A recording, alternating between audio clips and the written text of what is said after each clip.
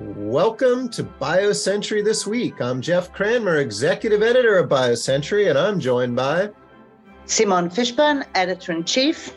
Steve Usdin, Washington Editor. Stephen Hansen, Director of Biopharma Intelligence. On today's podcast, a major revision of Europe's pharmaceutical legislation is in the works. What to expect? A Texas abortion case that could undermine FDA. A ruling is expected any day now. And a top official is departing FDA. What does this mean for the Office of Neuroscience? But first, today's podcast is brought to you by BioCentury's 23rd BioEquity Europe. Join us in Dublin, May 14th through 16th. For a chance to meet the BioCentury team and 2+ days of networking with investors, CEOs, CFOs, and business development leaders from across the biopharma innovation ecosystem. More than 120 biotechs have already confirmed to present. Visit bioequityeurope.com to review the preliminary agenda, and don't wait to register. Last year, we completely sold out. All right, let's get to it. Europe is working on a major revision of its pharmaceutical legislation. Leaked drafts from the European Commission have caused consternation at biopharma companies. They are worried that the legislation could cut IP protections across the board, especially for orphan drugs. They also say that benefits from the legislation, including incentives for developing drugs to combat antimicrobial resistance, are not sufficient to attract investment to Europe. Stephen, you have been chatting to lawyers, executives, investors. Steve, I'm going to start with you. What are you hearing? How dramatic could the changes be that are being talked about in these proposals? So look, it's not really a matter so much of a catastrophe from the legislation as a massive missed opportunity. There are things that are in there that certainly are going to be disincentives for investment, and companies are disappointed by that. Overall, though, what the sense that I got from people is the sense that this is a missed opportunity to reverse what's been a long slide in the region's competitiveness.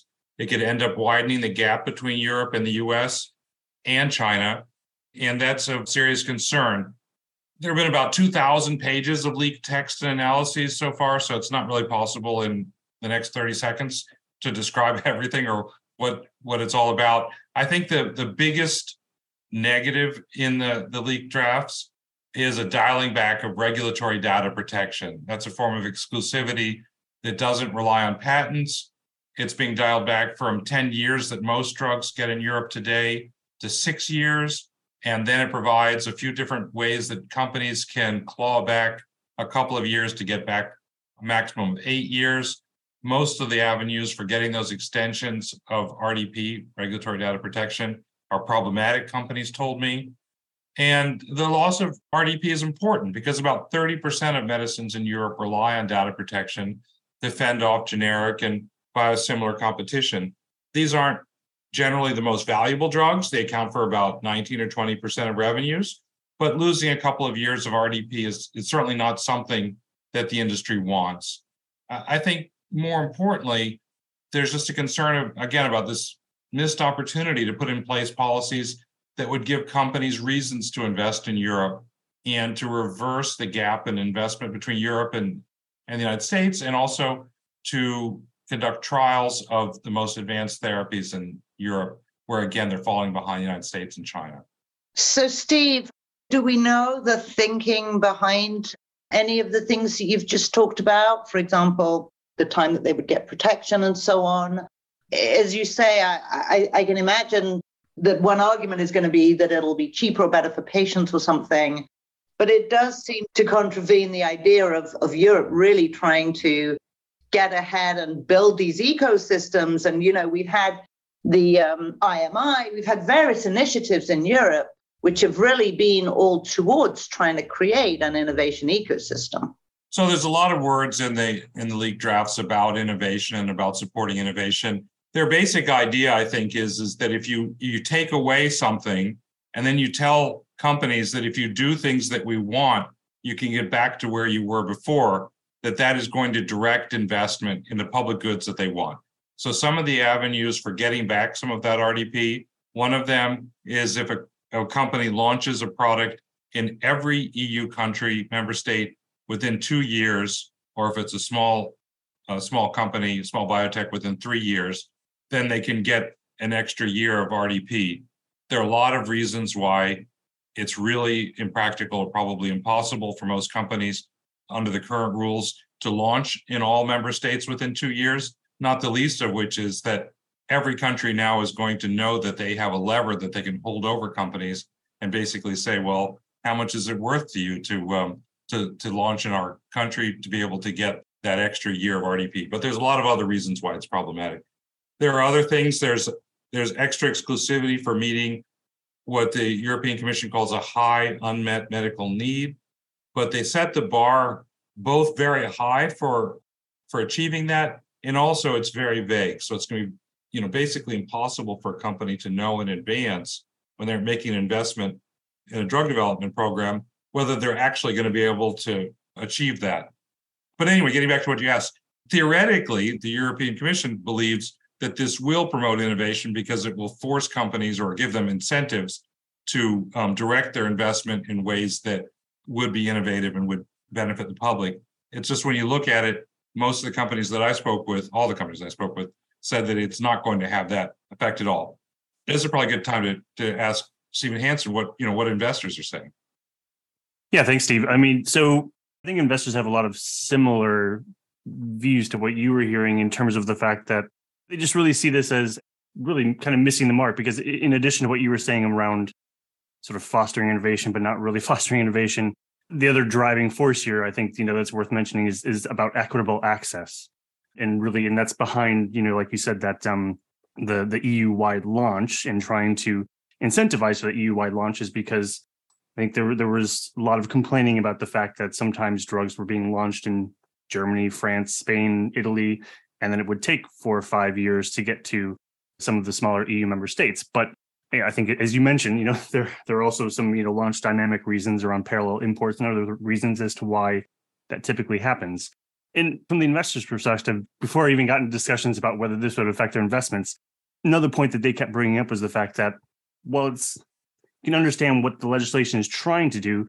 The problem is that a lot of the issues around equitable access are on the reimbursement and pricing side of the equation, which the Commission doesn't have the authority to deal with, because that is at the exclusive purview of the member states and their competent authorities. And so they're trying to put together legislation to try and push people in a direction that, in the end, they don't have a lot of control over a large part of this problem.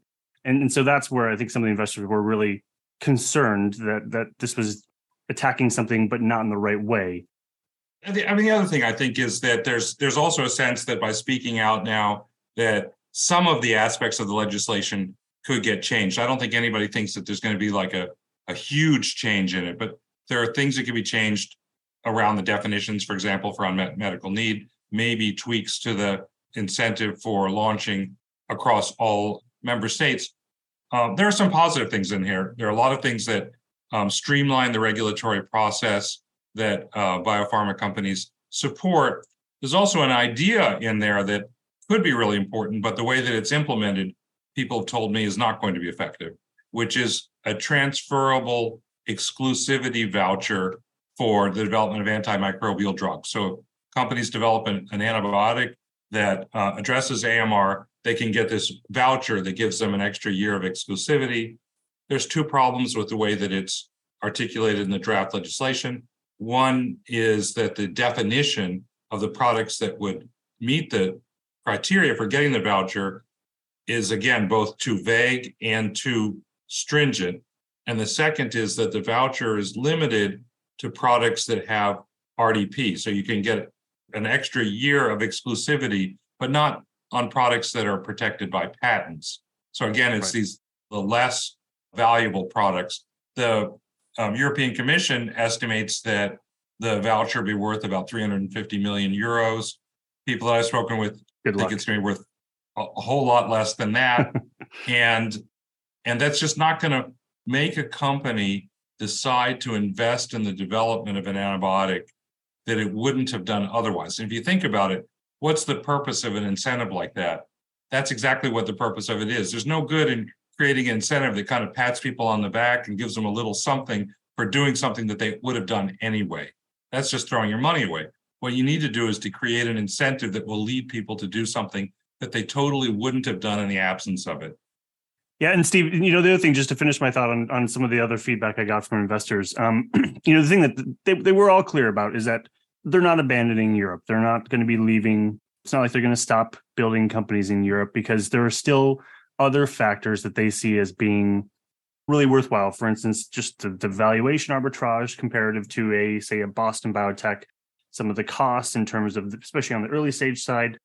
But what I did hear was, look, on balance, as your portfolio companies mature, the likelihood would be, if these changes were to go through, you would probably see more of an emphasis or more of a priority put on the US market, maybe the Chinese market, on non-EU markets, where you might have companies maybe opening an office in the US earlier than they maybe previously would have thought, or these sorts of things where they would essentially be deprioritizing the EU market. There seem to be two different things here that you're covering. One is an innovation ecosystem and the ability to harness Europe's, let's call it, translational capabilities and prowess and start companies. What I'm hearing is that that'll still continue, although there's also lag. But the other part of it is where you market your drugs. And so you're sort of looking at two ends of this. Yeah. And we do hear a lot of US, we have two things. We hear a lot of US investors saying, why should I even bother with Europe? I have everything I need here at my doorstep, which, many Europeans then go, fine, take that, because we've got a whole bunch of other innovation here. And then we also hear investors sometimes say to us, well, when we model this, we just discount, revenue in Europe because it's such a big unknown, because the reimbursement landscape is so fraught. And so it seems that the second part of that is really going to continue to be under threat. Well, yeah, and just, I think it's just this general concern that what is being done is a bit more short-sighted and doesn't really fully account for the long-term ramifications, and that by having a less competitive sort of environment, the worry is that that can translate into lower valuations for a company or less ability to raise future financing, which means that for these funds, if you're having, say slightly lower returns, then you have a more difficult time raising future funds to be able to invest in portfolio companies. That they're thinking about this in the 10, 15, 20 year time frame. And, the worry is that the commission may not be thinking as well in those sort of terms. So I would add two things. One is that I spoke with the CEO of the largest orphan or rare disease patient advocacy organization in Europe, and he expressed a lot of concern about the legislation, in part because he thinks also that it won't do anything to attract clinical trials of the most advanced products to Europe. He said that there's a gap, and that gap is growing, and that means that patients with rare diseases in Europe are getting access to drugs much later than patients in the United States and in other regions. The other point that everybody made, which is related to what Stephen just said, is that the European Commission didn't adequately consider what the impact is going to be on future investments as a result of what it's done. And that's actually reminiscent of the criticisms that the biopharma industry has of the Inflation Reduction Act in the United States, that just doing the math and saying there's X dollars that are going to be reduced from revenues for companies, and that's going to result in Y number of drugs not being developed that otherwise would have been developed, doesn't take into account the kind of decisions about the future that investors make and that companies make when they're doing acquisitions of other products from other companies. So, Steve, just one last quick thing then. You referred earlier to the fact that it's not completely game over. Tell us what happens next. No, I can't tell you what happens next, because we'd have to have the whole rest of the podcast on the intricacies of European parliamentary procedures. But, okay, so there's going to be at least 2 more years that it's going to take to get to the end of this. There's going to be European parliamentary hearings. There's going to be the European Parliament voting. The European Commission is going to weigh into it. The Council of Ministers is going to weigh into it. And at the end of it all, something's going to get spit out. And what gets spit out is not going to be enormously different from what we've seen, but it'll be different. Stephen, look forward to reading your stories. We're going to have a package of content coming out in the next couple of days. And obviously, this is going to be something to watch. Now that we have this, we have IRA going on in the US. I suppose everybody's just going to take their innovation to Asia and wash their hands of the West. Who knows? All right, let's head down to Texas. A ruling is due any day now in a court in Texas that is challenging FDA's approval of abortion drug mifepristone. Steve, alarms are ringing at FDA over this case. What's at stake here? So, quite apart from the issues around access to abortion, which is obviously a very important and contentious issue, there are legal scholars, 19 legal scholars who are across the partisan divide and who have very different ideas about the ethics and morals of abortion, who filed a brief with the court saying that a decision against FDA could erode the integrity of the whole FDA approval process. What these scholars also say is that the case really should have been laughed out of court from the start, that there isn't really a valid case against FDA's approval of the abortion drug, but they're concerned that the judge, who was appointed by Donald Trump and has a great deal of background in opposing abortion, they're concerned that he's not really going to look at the legal issues, that he's going to rule against FDA. The next place that the logical place where a case like this could go is to the Fifth Circuit, which also has a history of ruling against FDA. And then the place where we go after that would be the Supreme Court, which again has recently overturned Roe versus Wade and may not have as much respect for FDA's processes as these legal scholars would hope it would. Steve, just going back to, what you talked about as sort of the broader issues with challenging FDA, as I understand it from what we've discussed and you outlined, a single state could say, well, I don't care if FDA has, approved this drug for, substance use disorder or something like that. Are we talking about the sort of problem of the primacy of the federal system over what states can do independently? And so, in the interim, if this gets, obviously it'll probably go all the way to the Supreme Court if the judge rules adversely for FDA, but are there things that can happen in the interim as a consequence of this? Okay, so a few things. One, it's not so much states, it's about private parties being able to launch challenges of FDA approvals. And I think that the legal scholars who were concerned about this case, most of them wouldn't go as far as to say that there should never be a circumstance where a third party can question an FDA decision in courts. I think people believe that there should be a check on the FDA, but they think that the bar should be a lot higher than the arguments that are being made in this case.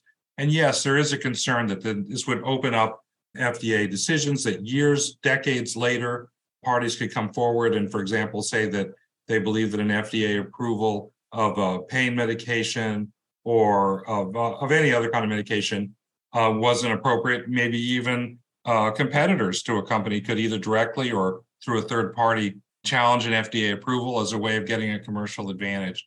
So it just opens up the door to a great deal of mischief.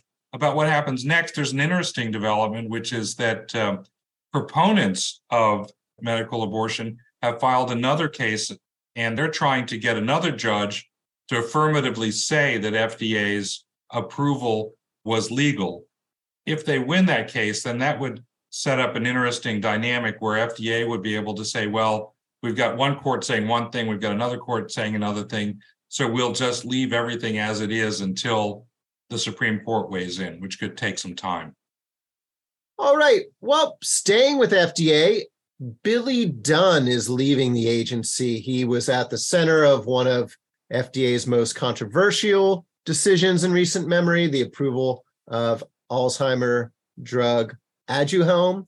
He's also been one of the most vocal proponents of regulatory flexibility at the agency.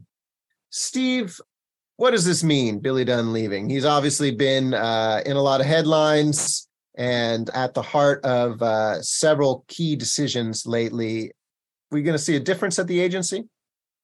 You know, I often think that there's a tendency to personalize these things too much and to focus on what individuals at FDA do rather than FDA as an institution. But in this case, I think it is true. I think Dunn has had an outsized influence on regulatory policy. As you mentioned, he drove the Aduhelm approval based on a spectacular and unusual decision to essentially partner FDA with Biogen and to push the approval through despite opposition from within the FDA. He intervened to get Amylyx's ALS drug approved, and as you said, in the process articulated a theory of regulatory flexibility that we've written a lot about. So his departure is going to lead to changes, I think. It's too early to say what they're going to be, and it's also too early to know whether the things that he's done over the last year or two are going to stick or whether there will be some kind of changes made when he leaves. One thing I think is that I've been told by people who are close to him that he has been planning this departure at least for a few weeks, that as of 2 or 3 weeks ago, he recused himself from decision-making at FDA. So if people are looking at, for example, the Reata approval decision for their drug for Friedreich's ataxia that's going to be coming up any day now, his fingerprints may not be on that. We might actually see from that decision what kind of direction FDA is going to make in his absence. He's certainly been a polarizing figure, I would say. So to some degree, do you think it is a good thing for the agency to have leaders who maybe don't have such a footprint or an imprint on decisions? You know, I wouldn't make a broad statement like that. Look, it really depends on whether you like the decisions that people make or not. When people at FDA, leaders at FDA step forward and insert themselves in a dramatic fashion to make decisions that people like, they celebrate them as heroes and say, look, this is somebody who's stood up and made a difference for patients. When they make decisions that people don't like, then they're a zero, right? I do think that it's important for FDA leaders to speak up and also to do what Dunn has done, not to make a pun there, to explain themselves, right? So even if you don't agree with what he's done, he explained himself in a very clear way and made him and put himself on the record. You can look at other FDA leaders, you know, Janet Woodcock, Rick Pazder, Bob Temple over the years. They've also been out there front and center and been willing to put their names and their identity behind decisions that they've made. So no, I don't think it's a bad thing when that happens. I do think it's bad if there's either the perception or the reality that decisions are being made on an idiosyncratic basis because of one FDA leader's kind of pet peeves or their personal views. So that's not a good thing. But the idea that somebody has a forceful personality and stands behind the decisions that they make publicly, I don't think that's bad. All right, Stephen, Simone, thank you very much. Also on biocentury.com, we have the latest recommendations by EMA's Committee for Medicinal Products for Human Use. We took a look at the difficult week for the sickle cell therapy pipeline and the latest BioCentury show. Simone sat down with the CMO of Novartis. And remember, you can enjoy the BioCentury show as a webcast or a podcast, available on Spotify and other podcast outlets. Kendall Square Orchestra provides the music for our podcast. The group connects science and technology professionals and other members of the greater Boston community to collaborate, innovate, and inspire through music while supporting causes related to healthcare and education.